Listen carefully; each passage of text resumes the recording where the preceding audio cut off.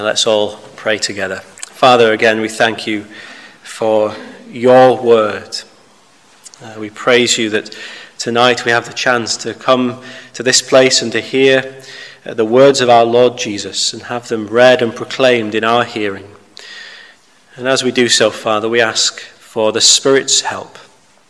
May he anoint and equip and enable me as I proclaim your word, and may he work in each and every heart, pointing people to Jesus for your glory's sake.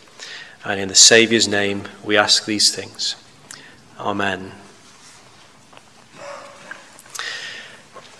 So tonight we're returning to our series of sermons in Luke's Gospel, and it'd be really helpful, please, if you could keep chapter 20 and those first 8 verses of the chapter open in front of you.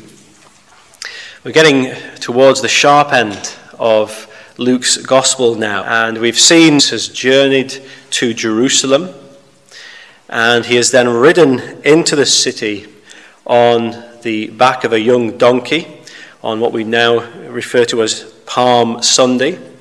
And then on the next day, the Monday of Holy Week, he cleansed the temple. And so that brings us now to Tuesday. And Luke describes the events of Tuesday in chapter 20 of his Gospel. And we notice that it was a day that was filled with controversy. This chapter, you'll notice, contains 5 different controversies, all of which took place on that one day. And so we sense, don't we, that the opposition of the religious leaders is gradually increasing and the cross is fast approaching. And as we spend our time this evening looking at these first few verses of the chapter, the first of these 5 controversies on that day, we'll notice that the religious leaders give us something of an object lesson in the nature of unbelief. So we'll just dive in and notice 4 characteristics this evening of unbelief. And of course, the first one that we see here is the main one in the passage, and that is that unbelief questions Christ's authority. Unbelief questions Christ's authority. So it's Tuesday. The dust in the temple is still settling, following all the upheaval of the day before, when Jesus had driven out those who were selling in the temple precinct. And we might expect that Jesus would have chosen to steer clear of the temple for the next little while. But no, chapter 19, verse 47, has already told us that in that subsequent week, Jesus was teaching daily in the temple. Jesus, we might say, was at home there. This is his Father's house after all. About 20 years previously, as a 12-year-old boy, Jesus had spent long hours in that temple discussing theology with the teachers there.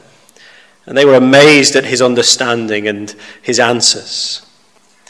And when Mary and Joseph, much to their relief, had found him there, remember he had said to them, "Why were you looking for me? Did you not know that I must be in my Father's house, about my Father's business?" And 20 years or so later, this hasn't changed, has it? Jesus again is there in his Father's house. And still he is about his Father's business. In verse 1 of chapter 20, Luke says that Jesus was teaching the people in the temple and preaching the gospel. With just a few days to go before his crucifixion, this is what Jesus devotes his time to, preaching the gospel.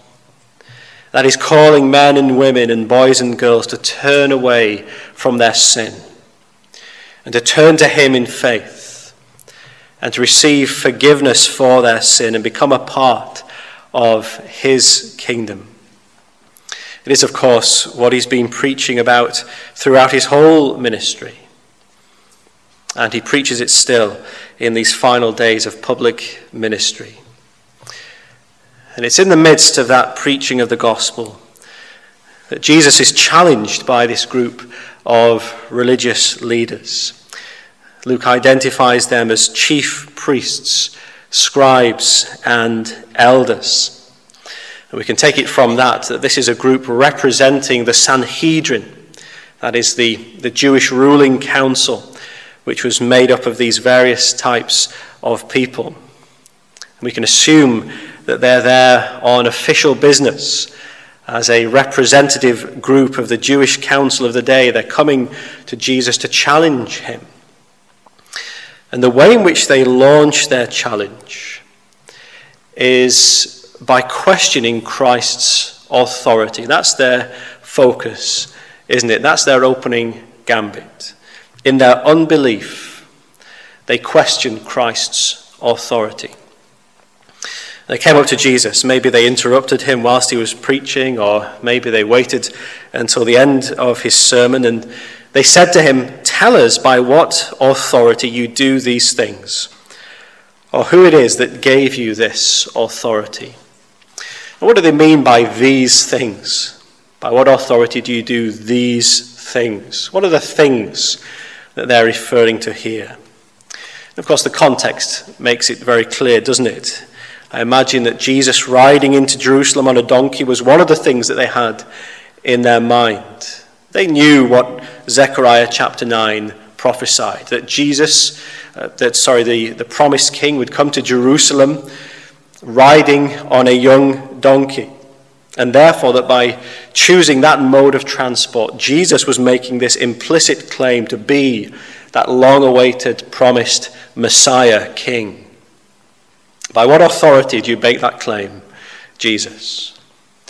And undoubtedly, these religious leaders would have been thinking about the events that had happened the day before, on Monday, when Jesus had driven the people out of the temple, as we saw last time, acting and speaking as a prophet, pronouncing God's judgment on the temple. By what authority do you make that claim, Jesus?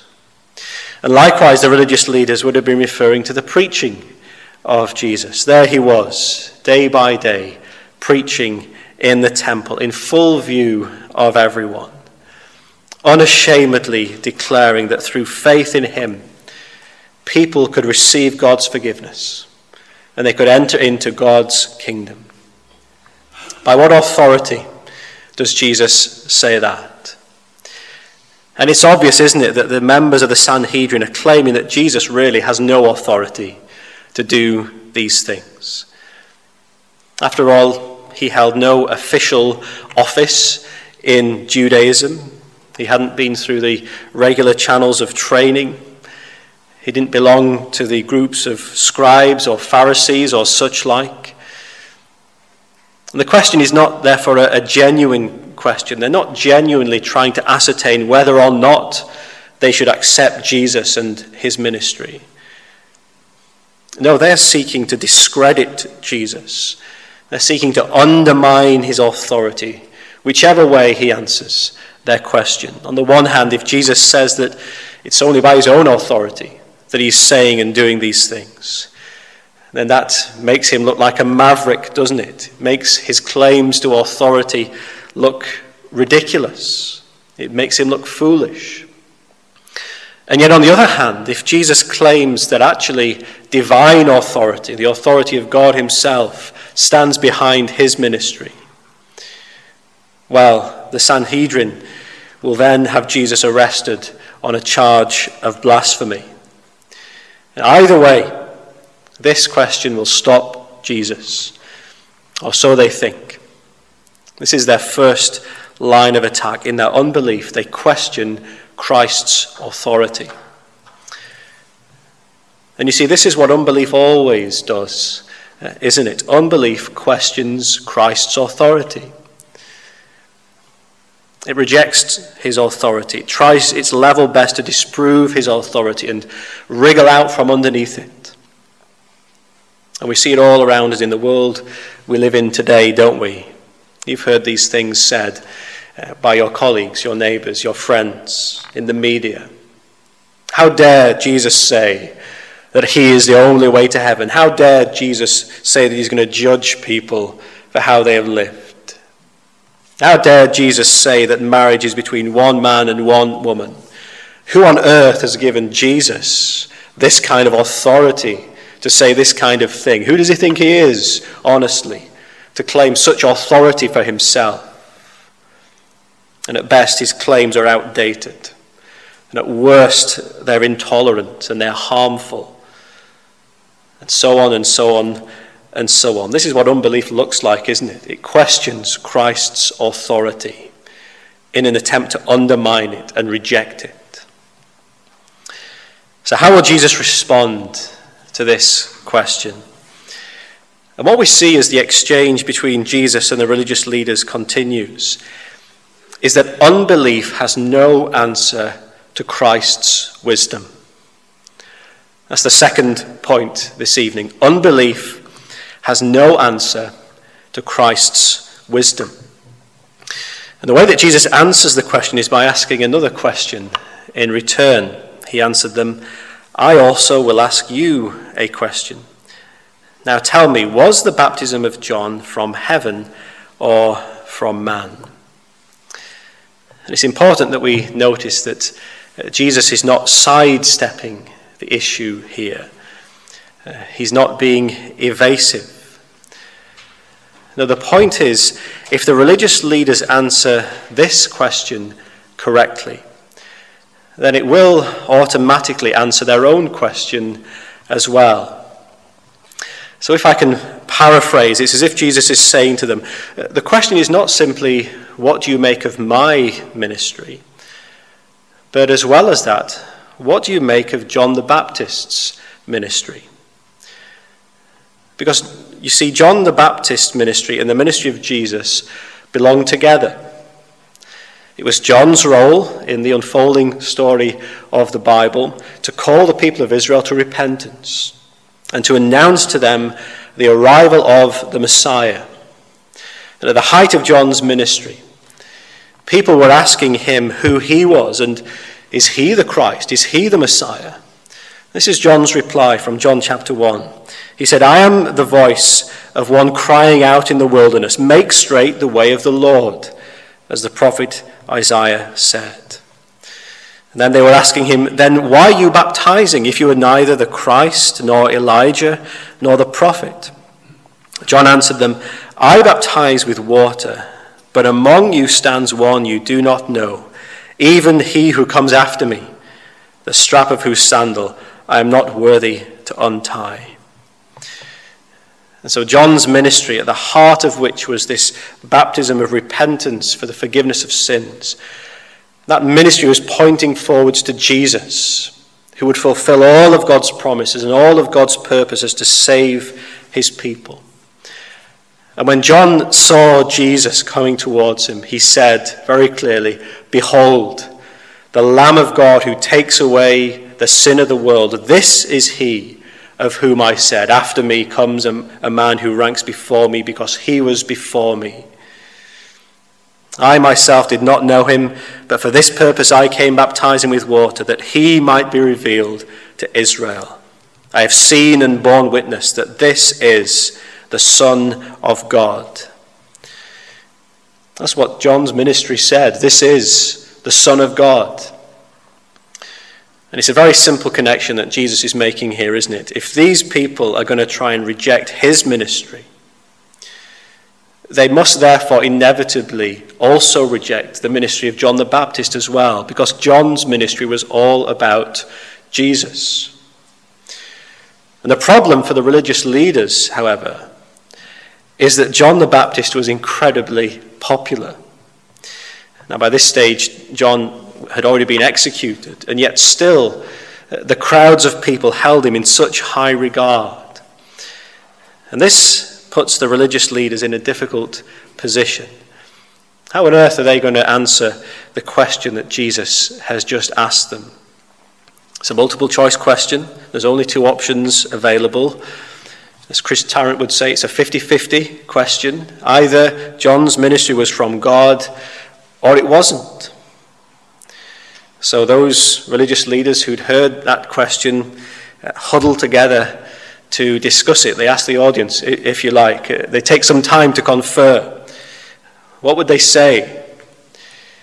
If they say that John's baptism and therefore his whole ministry was just from man, well, the crowds would be incensed. And they might even stone them to death for saying that a true prophet was a false prophet. So the religious leaders can't just dismiss John's ministry as being a human invention. And yet at the same time, they will not say that John's ministry was from God. Because if they say that, then they will be confronted with an obvious fact. If John's ministry was from God, why did they not believe it? Why did they not repent, as John had called them to do? Why did they not put their faith in the one to whom John's ministry pointed, Jesus himself? Why did they not accept that Jesus' ministry was filled with divine authority? And so there is nothing that they can say. The sheer wisdom of Jesus' answer has left them speechless. Their unbelief has no answer to Christ's wisdom.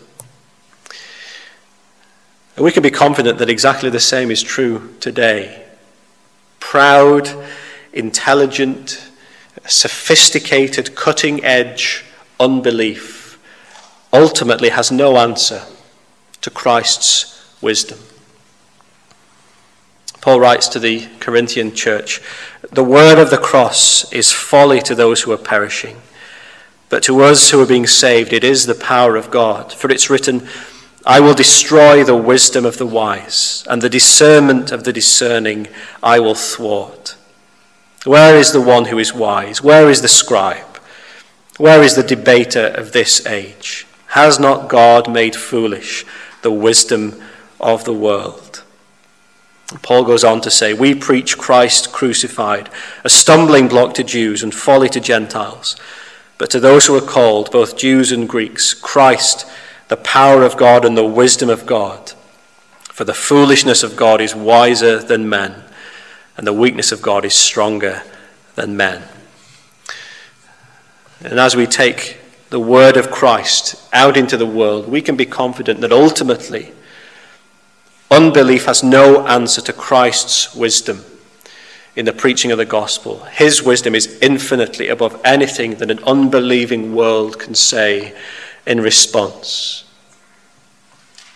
We don't need to worry about defending the gospel, defending the word of Christ. We can simply be confident to preach it.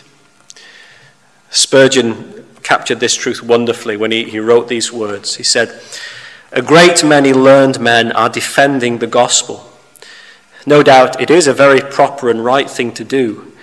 Yet I always notice that when there are most books of that kind, it is because the gospel itself is not being preached. Suppose a number of persons were to take it into their heads that they had to defend a lion, a full-grown king of beasts. There he is in the cage, and here come all the soldiers of the army to fight for him. Well, I should suggest to them, if they would not object and feel that it was humbling to them, that they should kindly stand back and open the door and let the lion out. I believe that would be the best way of defending him, for he would take care of himself. And the best apology for the gospel is to let the gospel out. Never mind about defending Deuteronomy or the whole of the Pentateuch. Preach Jesus Christ and him crucified. Let the lion out and see who will dare to approach him. The Lion of the tribe of Judah will soon drive away all his adversaries." These religious leaders in the temple that day thought that they had Jesus sussed. But ultimately they realized what everyone one day is going to realize, that unbelief has no answer to Christ's wisdom. And then thirdly, notice this: unbelief is a matter of the heart, not simply the mind. Unbelief is a matter of the heart, not simply the mind. We need to realize that when these people came to Jesus that day, they were not coming with a genuine hunger for spiritual truth. It's not like they were saying to Jesus, Jesus, we really want to believe in you, but we just don't have enough of the facts about you and your ministry yet. So please fill out those gaps in our understanding, and then we can believe in you.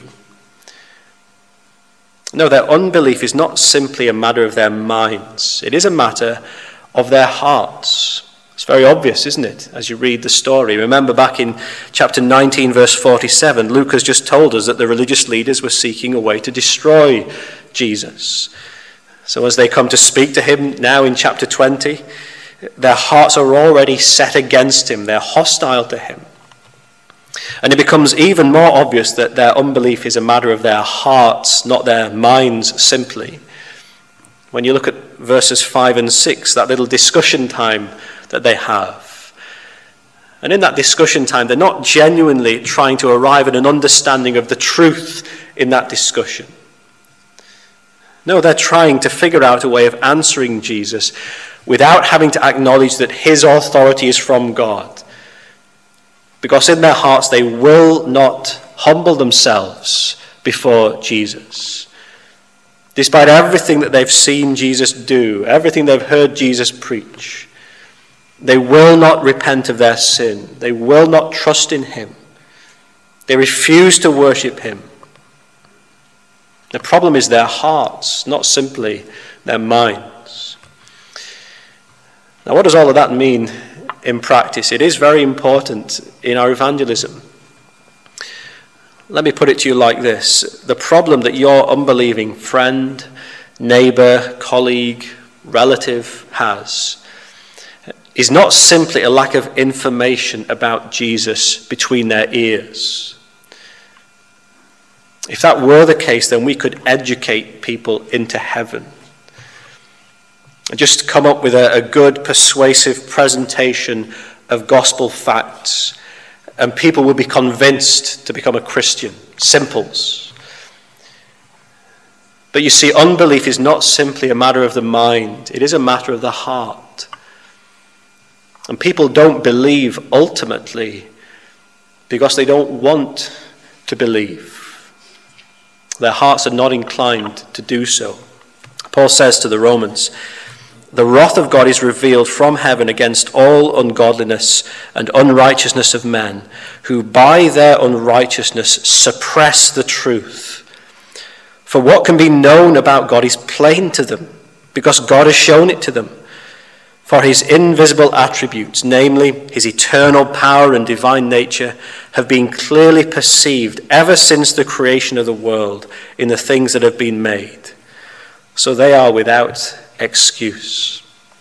In other words, through the witness of creation, everyone knows that God exists. Everyone knows that.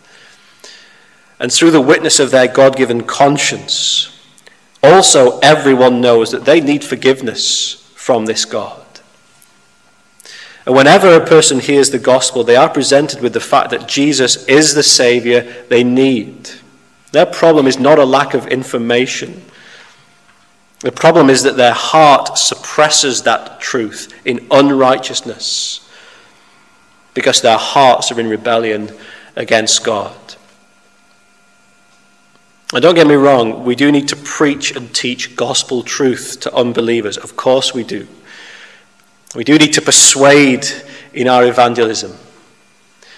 But simply, merely teaching those truths to unbelievers will not produce a single genuine conversion unless or until the Spirit of God works supernaturally to regenerate that person and turn their heart back to God. And that's important in your evangelism, isn't it? Because it makes you realize that there is a lot of pressure taken off you in your personal evangelism. And it means that your friend's conversion does not depend upon the eloquence of your gospel presentation in trying to educate your friend into heaven. It's not about you mastering a certain evangelistic technique. It's not about you coming up with a perfect argument that's going to clinch the deal. No, their conversion depends upon God himself, even using your imperfect witness, and God willing, my imperfect sermons as well, and by his Spirit making his word effective in the hearts of unbelievers. And furthermore, this should obviously make you pray more and more for our unbelieving friends and family, because only God can turn their heart back to him. Unbelief is a matter of the heart, not simply the mind. And then fourthly and finally, notice that unbelief hides under the guise of agnosticism. Unbelief hides under the guise of agnosticism. That's what we see at the end of the story, isn't it? The religious leaders have, in their unbelief, out of their hardened hearts, questioned Christ's authority. They found that they have no answer to his wisdom. They have no adequate response to Jesus' question about from where John's baptism had come. And so, having conferred with one another for a while, this is the best response that they can come up with. They say, we don't know where it came from. We don't know. Now remember, these guys are meant to be the teachers of Israel. These are the religious leaders. And yet they don't have an opinion that they're ready to offer about the ministry of John the Baptist, which at that point was the biggest religious event that had taken place literally for hundreds of years. And so under the guise of agnosticism, they hide their unbelief.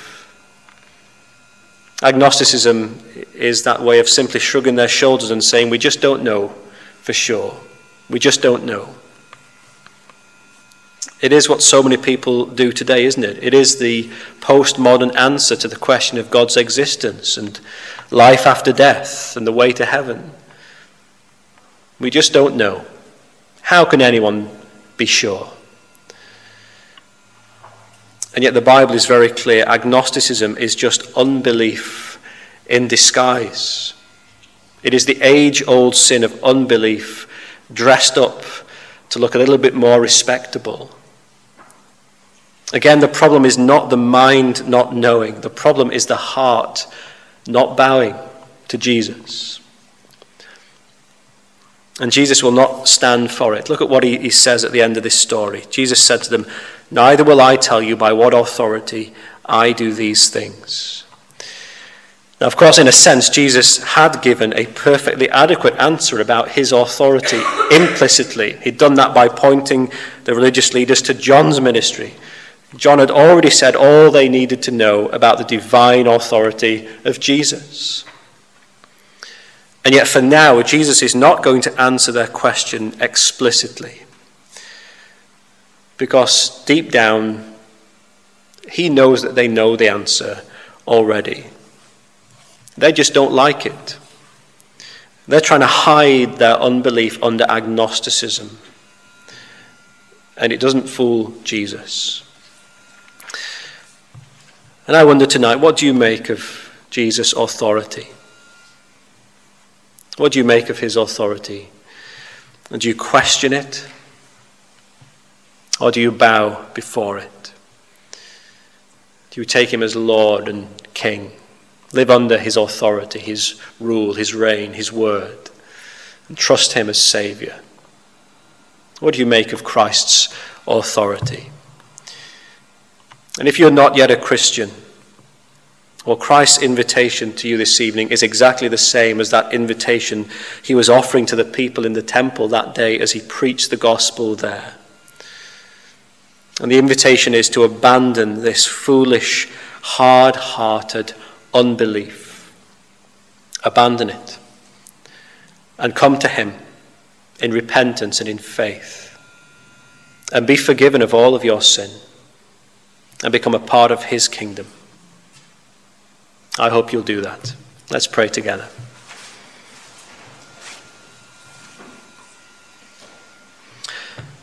Our Heavenly Father, we thank you for these words of Jesus that we've heard this evening. We thank you for all that we learn here about the nature of unbelief, how futile and foolish and sinful it is.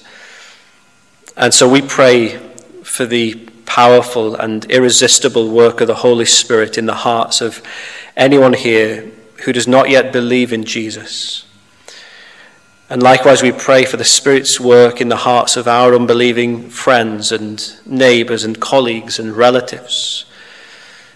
Grant them the gift of saving faith, we pray. Renew their hearts, because only you can do that. And likewise, we pray that you'd give to each of us confidence and boldness as we share the gospel with those around us. Help us to speak of Christ. Help us to live our whole lives under his authority, submitting to him as Lord and King. And Father, we ask all of these things in his strong and precious name. Amen.